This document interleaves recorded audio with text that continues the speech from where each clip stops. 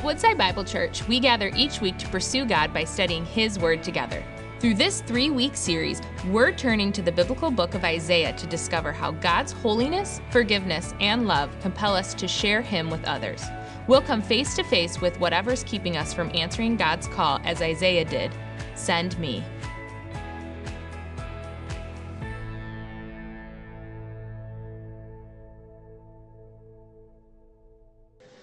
We come to a very well-known passage here in Isaiah 6, which we typically think of when considering the holiness of God.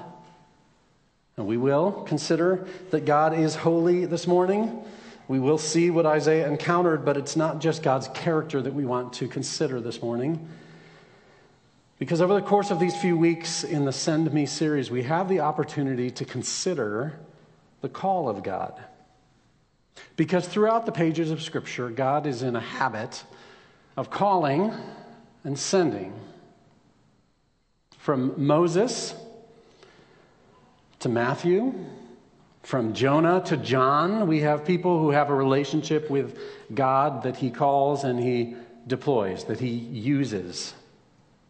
And so we do want to discover who God is, and we ultimately want to discover what does God have for us to do. And so may this series in Isaiah 6, may even our pressing into our heart for the nations help us. Help us to grow in courage and confidence and know the continued movement of the Holy One that we have just heard about on His throne. Now, I had a front row seat to observing the call of God to global missions in the life of a very dear friend. Her name is Jenny. And Jenny was part of my church in Ohio. We were in a small group together. And Jenny had been to Russia on a missions trip. If I remember correctly, it was in high school that she first went. And there was a seed that was planted in her mind and her heart as she went on that mission trip. And as Jenny grew and matured, so did the seed. It grew and it kept coming up in her mind. And there came a point at which she realized God is calling me to be on mission with Him vocationally. And so I had the opportunity to observe, to help, to pray for her as she both was discipled and then she was developed and all the things that needed to be done, and then eventually as she deployed. And over the last more than a decade, Allie and I have had the opportunity to support her and to be part of her ministry. And I don't just mean money, but when she's here in the States, she'll stay in our home. And when she needs to process something with her, she's single. And so we spent hours on FaceTime with her over these years. And one of the most joy-filled experiences was in 2014 when we got to go on the field. And we spent 11 days with her, and we saw the people that she serves, and we fell in love with the church there. And I have appreciated, as I've observed Jenny for these years, that she has such a heart for God, confidence in who God is, and clarity about what God has asked her to do. And that's why she ended up leaving the U.S. to go live there. And in God's providence, she had planned on coming back to the States to study grad school this fall, and so she came back earlier this month, and she'll actually be in our home on Wednesday. We get to host her and spend some time talking to her. And I wonder if, like Jenny, you have experienced this before. Have you ever felt such strong prompting of the Spirit that this is what I'm supposed to do? This is where I'm supposed to go? Because Isaiah did.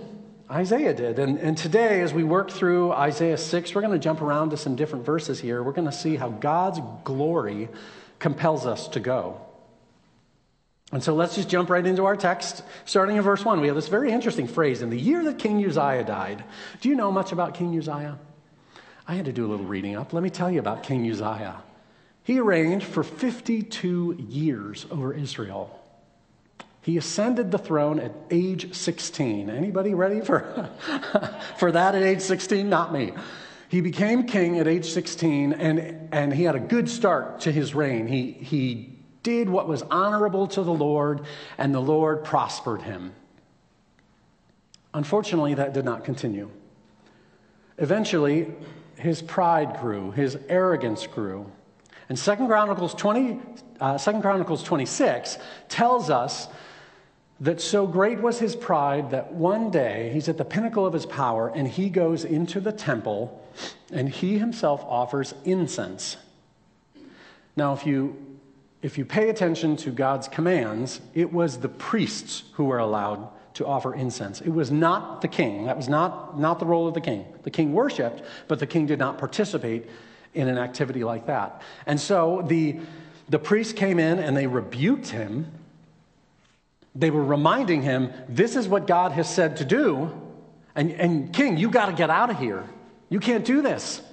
And in his anger at being rebuked by the priests, as he stood there, his forehead grew out with leprosy, and he was leprous until the time of his death. So imagine the context of this little phrase that really is almost meaningless to us in the year that King Uzziah died. We think it's just like a date. Imagine, now that you know a bit of the backstory, as Isaiah is writing about this vision that he has of God, he has in his mind a very long reign of a king that ends because of irreverence for God. And contrasted here, as we work through this text, we have a disobedient king with a divine king.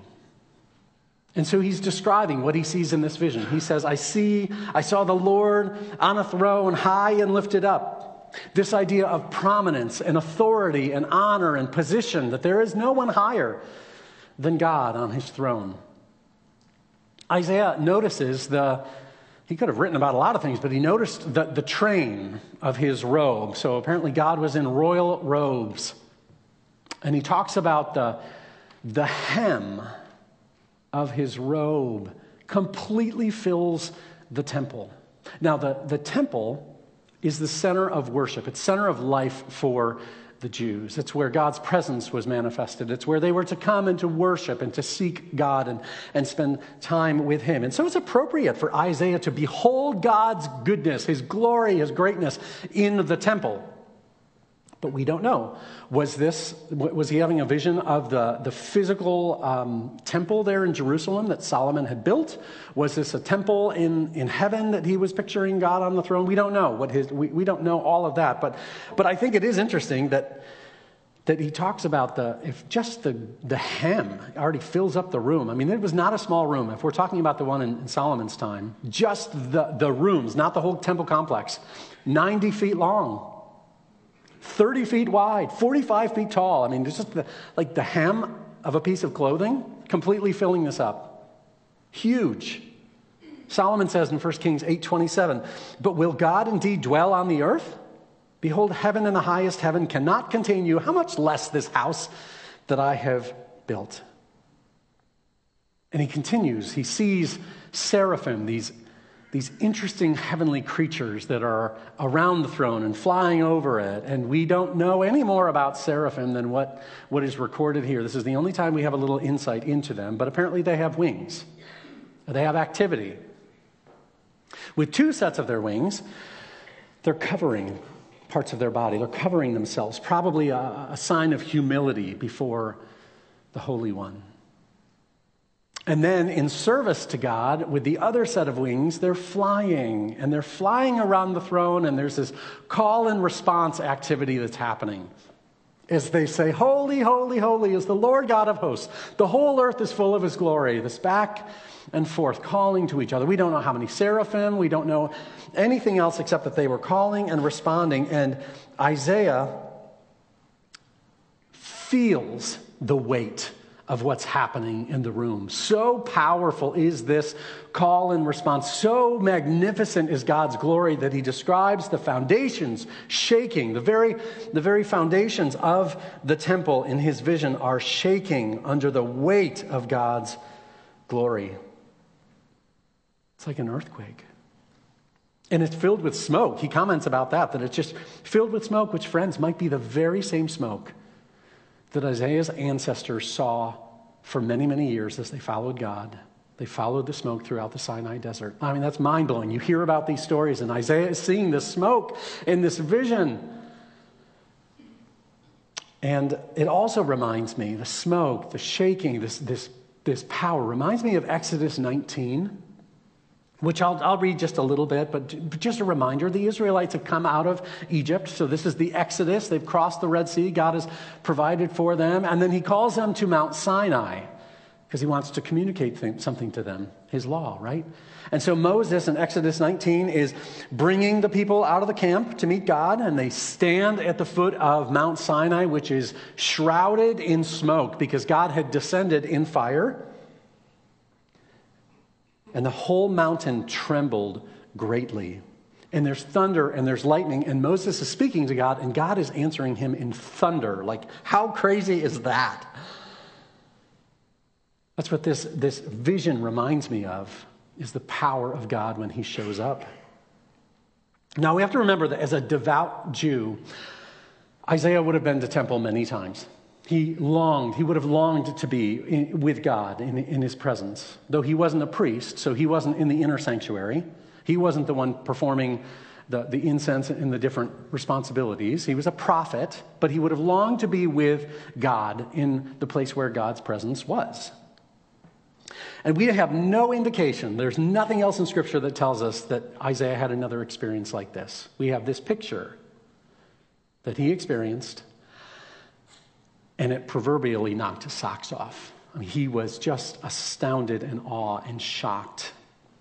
And Tim Keller remarked in a sermon on this passage that like any religious person going to temple, the last person Isaiah expected to see or encounter that day was God himself.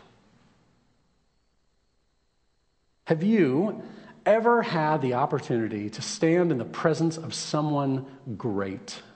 Or maybe a place that is great, and I'll use it in the truest sense of the definition, awesome, this awe-inspiring place. Have you ever experienced that before? I'll tell you a little story. 15 years ago, I was with some friends in Washington, D.C. We had a mutual college acquaintance who worked at the White House. And so before our trip, our friend helped us get the required permission and access to be able to visit. How many, show of hands, how many have seen the Blue Room and the Red Room and the State Dining Room? How many have been on the tour before? Yeah, a handful of you. It's impressive. That was not this tour, though. When you have a tour with a White House staffer, you get to go to some places that aren't on the public tour. And so our tour that evening was a tour of the West Wing, the Rose Garden, and the adjacent executive office building. And I have a couple pictures that I'll put up so that you can see them. We were only allowed to take pictures of the outside. And you can see on the left is the main entrance of the West Wing with the seal of the president above it. And then the other picture is a picture of adjacent to the Rose Garden. You can see the cherry blossom tree there. But as I understand it, every day the president walks from his residence outside along this colonnade.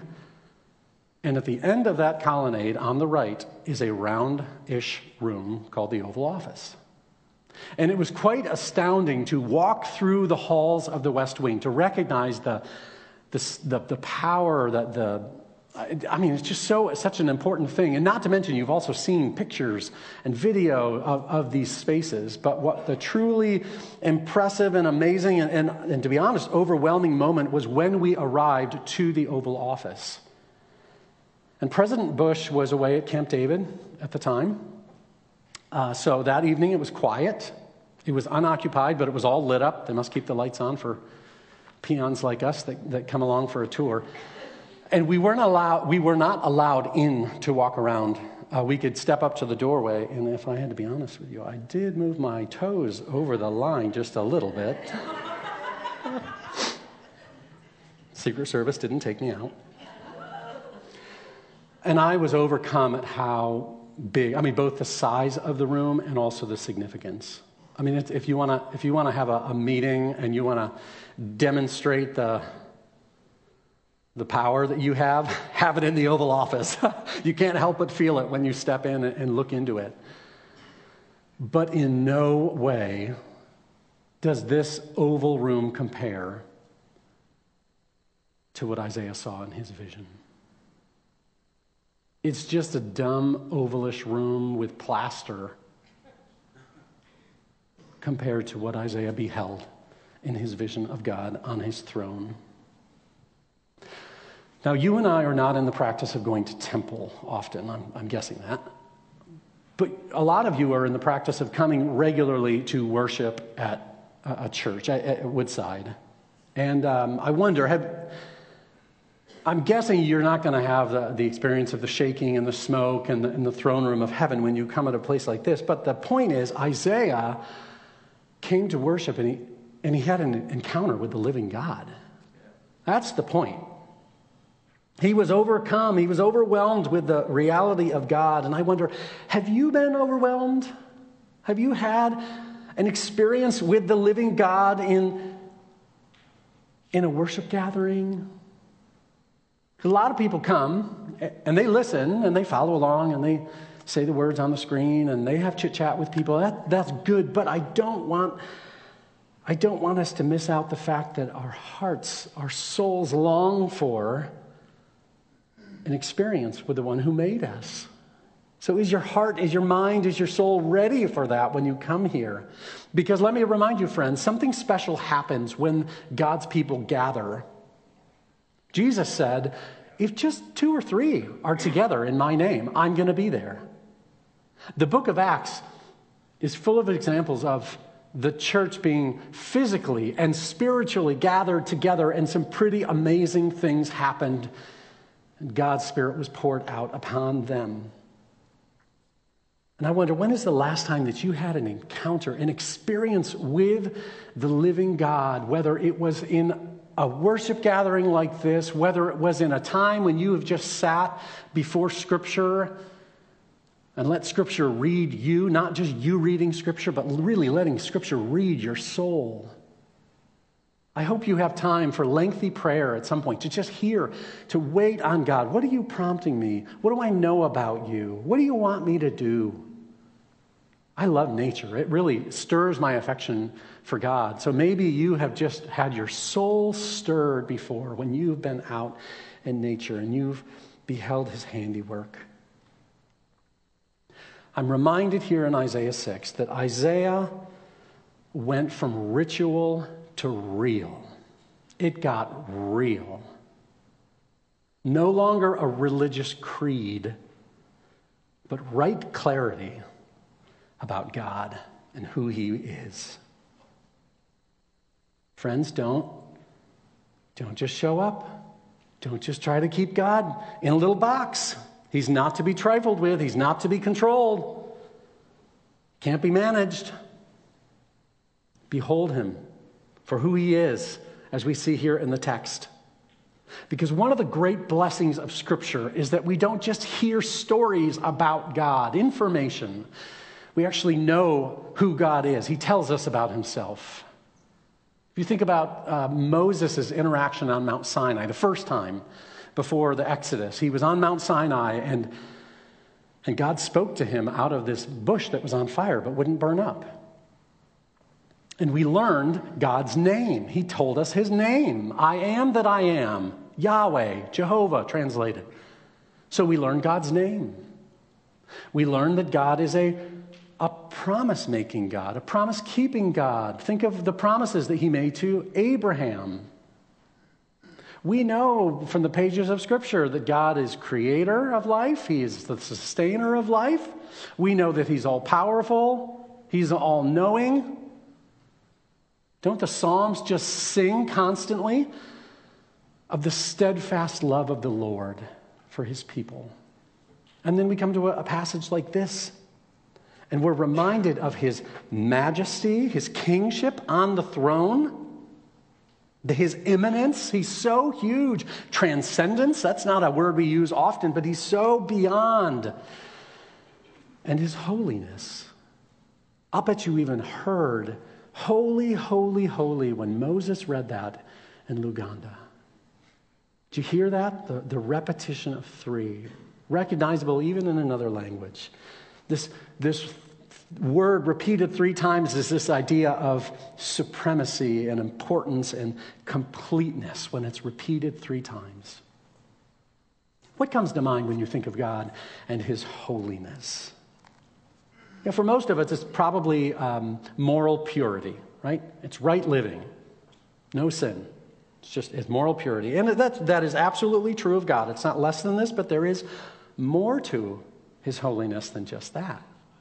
Holiness is the idea of being separate, of being set apart for something sacred, other even. God is certainly other than his creation. We know him to be perfect and pure. He's providential. He's patient. He provides. All these things that are true of God and not true of us. Just this week, a friend sent me a helpful video. We were talking about God's holiness, and he followed up with this video, and I want to just play a clip of it. It's from the Bible Project, which puts out some fantastic biblical resources. And so just watch this with me on God's holiness. You've probably heard the word holy before, or at least sang it in a church song once or twice. And for most people, this idea is really just connected to being a morally good person. So God is holy because he's morally perfect. Yeah, that is part of it. But in the Bible, the idea of holiness is even bigger and more rich. What it's really describing is how God is the creative force behind the whole universe. He's the one and only being with the power to make a world full of such beauty and life. And so all these abilities, they make God utterly unique, which is the meaning of the word holy. So a helpful way to think about God's holiness is by using the sun as a metaphor.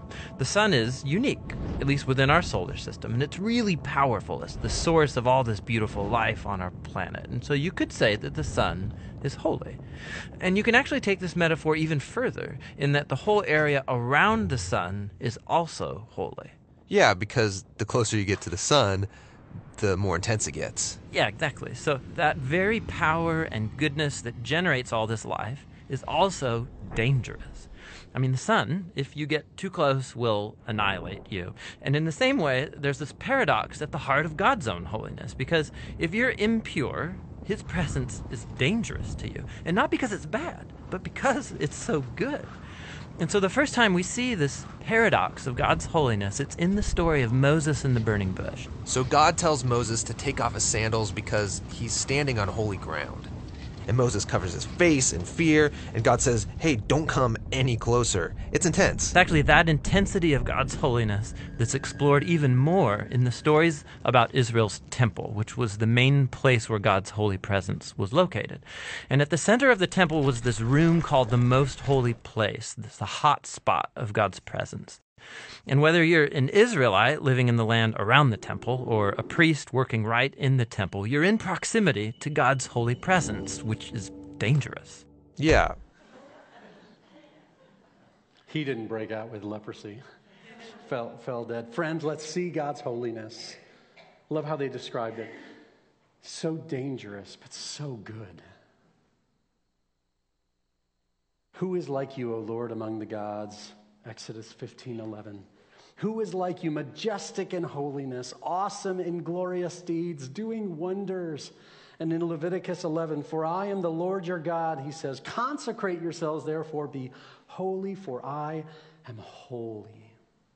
See his holiness. Behold his glory. Are you thankful for it? I am. I am thankful for the reality of God's otherness, because I know my own experience too well. I know the patterns that I regularly fall into, and so I am so grateful that God does not fall into that he is other. I want to follow a God like that, not one who is not holy. Now, you may be wondering, what does God's holiness have to do with missions and a heart for the nations? Hang on, we'll get there. I'm glad you asked. But drink in God's character for a moment. Don't jump over it too quick. Specifically, his holiness, his otherness, his dangerous goodness. Do you have a correct picture of God's holiness in your mind? Is it a comfort to you? Or do you go to the place that many of us do, where you think only about God's holiness in the context of wrath? This week I read about George MacDonald, who is a Scottish writer and preacher in the 1800s, and he preached a sermon on Hebrews 12:29, where God is described as a consuming fire. And in that sermon, he shared, it's a little bit old language here, so hear me out. He shared that love loves unto purity. Love loves unto purity. This idea that God loves us to the extent that he works to make us pure. That's a beautiful concept that we see in the cross. Like, God is holy. And just like in that video, we saw something gets too close to the sun and it's obliterated. So is God's consuming fire of holiness and righteousness. However, don't feel discouraged at this, because God loves you unto purity. He actually leaned toward you, as John 3:16 tells us. He so loved the world. He has moved toward you in Jesus to make you righteous. He has taken the steps to burn away your sin and impurity. He has imparted to you a new heart and the righteousness of Christ for those who put their faith and trust in the work of Jesus. That is God's love unto purity. And so can you see that God's holiness is actually for your good and for your salvation? Has his love and his purity moved you to a place of repentance? I greatly wish that I could go through every verse of chapter 6, and I wish I could have played the rest of the video because it's fantastic. However, that is Pastor Jacob's delight next Sunday, and so I'm going to let him do that. But for the rest of our time here, considering the fact that in light of God's glory, Isaiah beheld God's glory, his holiness. He was moved by it, transformed by it, and he then responded to it. And in verse 8, we hear a question being asked by God. And I heard the voice of the Lord saying, "Whom shall I send, and who will go for us?" Now, when God asks a question, we know from Jesus and all his teaching, he already knows the answer, right? He knows why he's asking, and actually he also knows to whom he's asking. How wonderful and terrible to have a direct question asked of you from the Holy One on the throne. And God is looking, in this question, he's looking for someone willing, someone he can send. And again, we'll get into the transformation that Isaiah experienced and this renewal that he experienced next week as we continue. But Isaiah had connection to God, right? He had a relationship to him. He certainly beheld God's character in that moment, and so that gave him confidence to respond. Here I am, send me. But you have to remember, Isaiah didn't actually know what he was fully getting himself into. We have the benefit of reading the rest of Isaiah 6 to actually read what God says about his assignment. And spoiler alert, it's a long, hard road. Israel was very hard-hearted and stubborn and rebellious and disobedient. They backed away from the covenant that God had with them. But Isaiah didn't know that at the time. All he knew was, I'm so moved by God. I behold him for who he is, and I have confidence in him, and he's calling me to this, so here we go. Here I am, send me. Isaiah is so eager. He's just empowered to respond to the call of God and confident in him, despite not knowing what was coming. Now, this is kind of a silly illustration, but I'm trying to think of ways to make it connect for us. It reminds me of this last January. Our family went to Disney World. It was the first time that we'd gotten to take our kids with us to Disney. And we entered the park on our Magic Kingdom day. And we passed by this stunning, magical castle. And the kids, it was so magical and great, except I'm looking at the crowds like, are you kidding me? The park just opened, and there are already like swarms of people. And when we decided, let's go to one of the busy rides. So we went to Seven Dwarfs Mine Train. Great way to start at Magic Kingdom. And so as we're in line, we're starting to talk about, okay, who's going to ride with whom? And how are we going to break this up? Now, it reminds me of Audrey, my daughter, 6.5 at the time. And Audrey's never been on a roller coaster. She's never been on a ride before. She doesn't know anything about it except that she's in this magical place. She's with her family. She's with her grandparents, her cousins, my sister and her husband. And so we're all there together. We're going to experience this together. And I know this because I know Audrey. I can tell that she is both excited and nervous. She's excited and nervous, and she's ready for it, but she runs over and she grabs my hand. And she says, I'm going to ride this one with Daddy. I'm her big daddy, she calls me. And I was thrilled that she came and held my hand and melt, melt, melt. Just like, God willing, someday I will walk her down an aisle holding her hand and melt, melt, melt even more. I'm a softie. I am a total softie. But she said, you know what, I don't know what to expect. I've never done something like this, but I know my big daddy. I'm going to sit with him. He's told me he's ridden this ride when he was a little kid. So it's going to be okay. As long as I'm with him, let's go. She was so confident in my presence. She was confident that I was going to take care of her. And in a very, very small way, this demonstrated a bit of the Isaiah, here am I, send me experience, the posture of Isaiah. Now, you and I don't live Disney World lives. We face a lot more fears and challenges. But praise God that we're with our Big Daddy, the biggest that there ever is. And the Abba, as even Jesus called him, right? We're with him. And he is consistent and powerful and sovereign, and we learn about his heart. We learn about his character.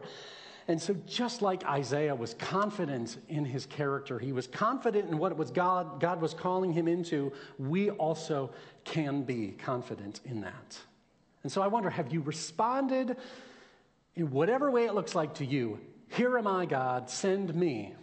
I don't know what that looks like to you. And I will tell you, it's not a one and done thing. It's not just at one time Jenny said, here am I, send me, and off she goes to Russia.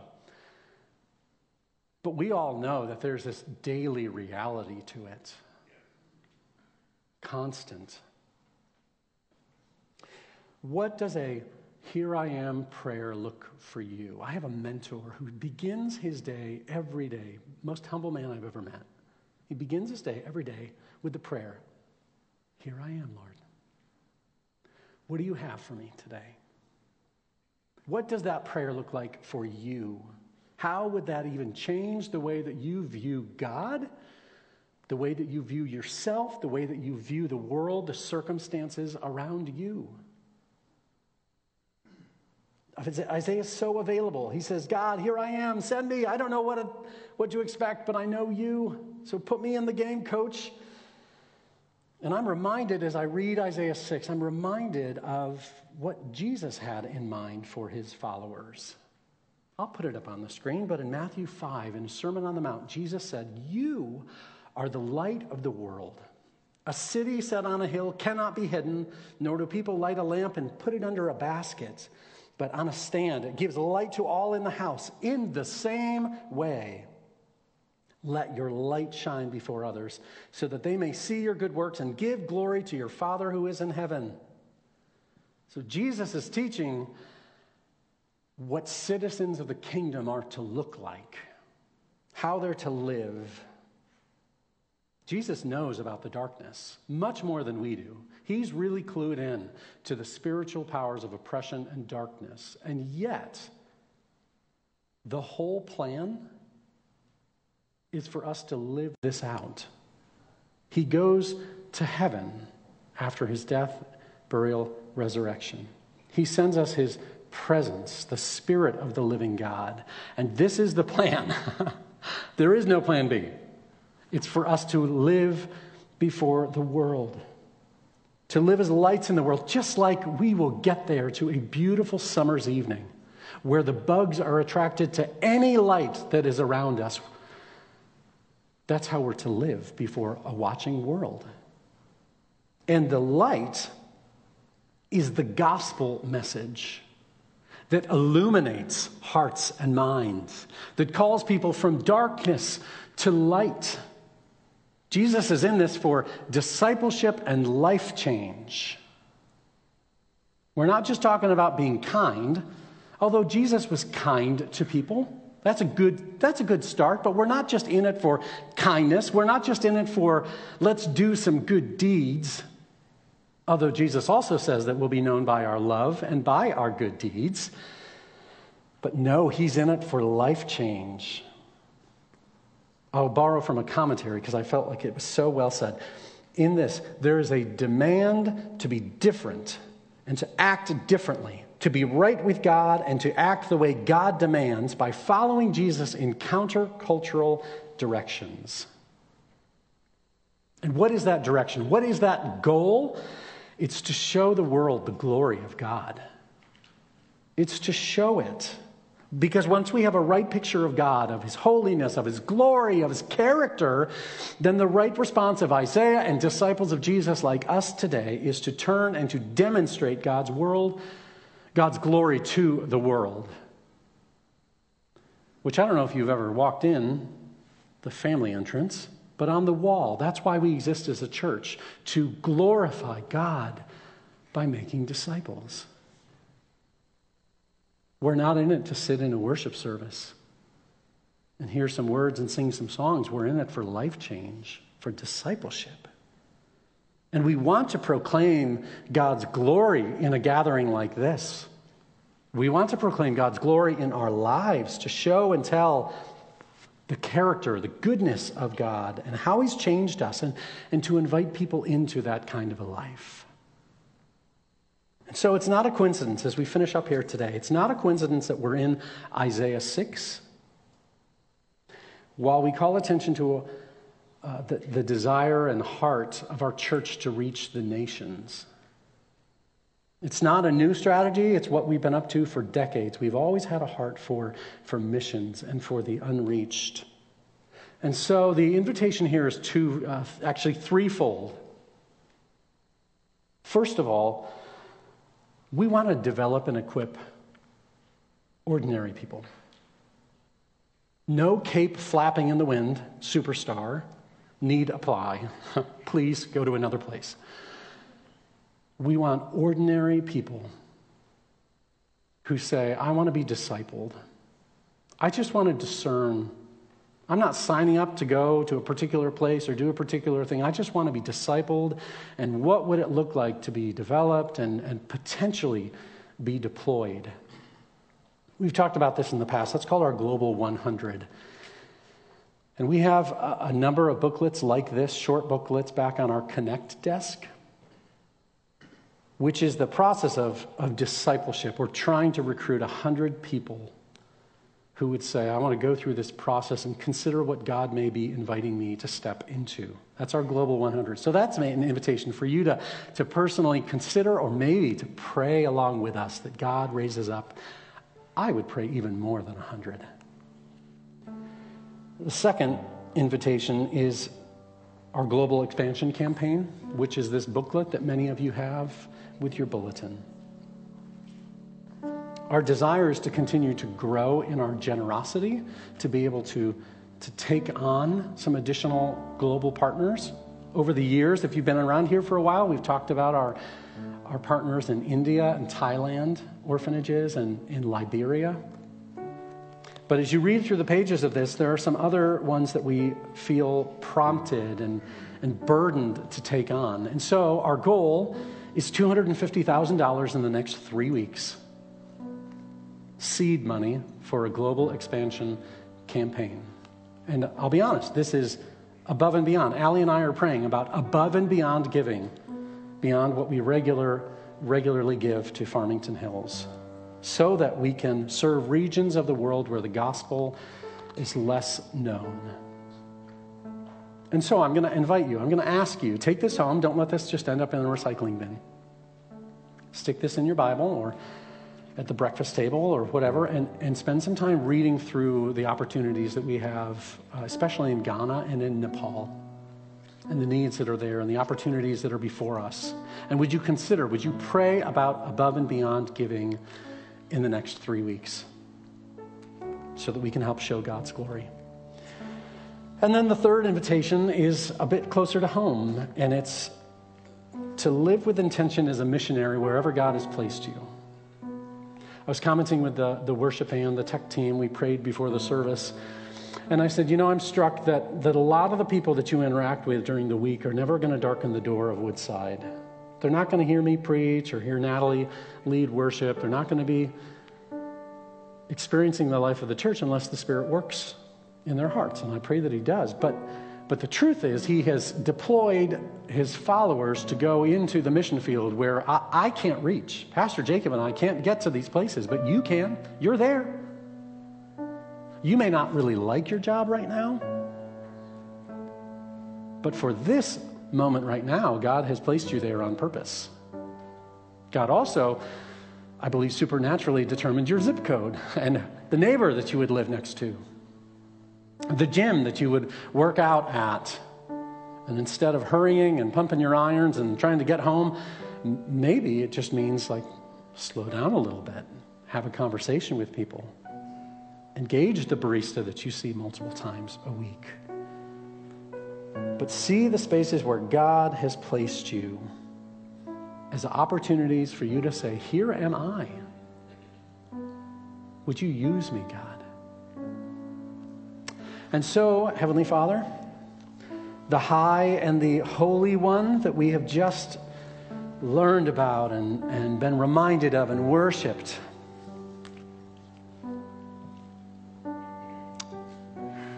here we are. Church, I want to invite you. Just reach out your hand. A little awkward, but would you do that? Just put out your hand in front of you. Here we are, Lord. Here we are. We're your people. We know who you are. We're learning more and more every day who you are. And we want to know what you're calling us into, and then to give us the courage to actually do that. And so, Holy Spirit, would you help us? Would you help us to have that confidence and that clarity and that courage to experience the glory in going, the glory in showing the world who you are and what's been done in our lives. We give ourselves over to you because you are worthy. Amen.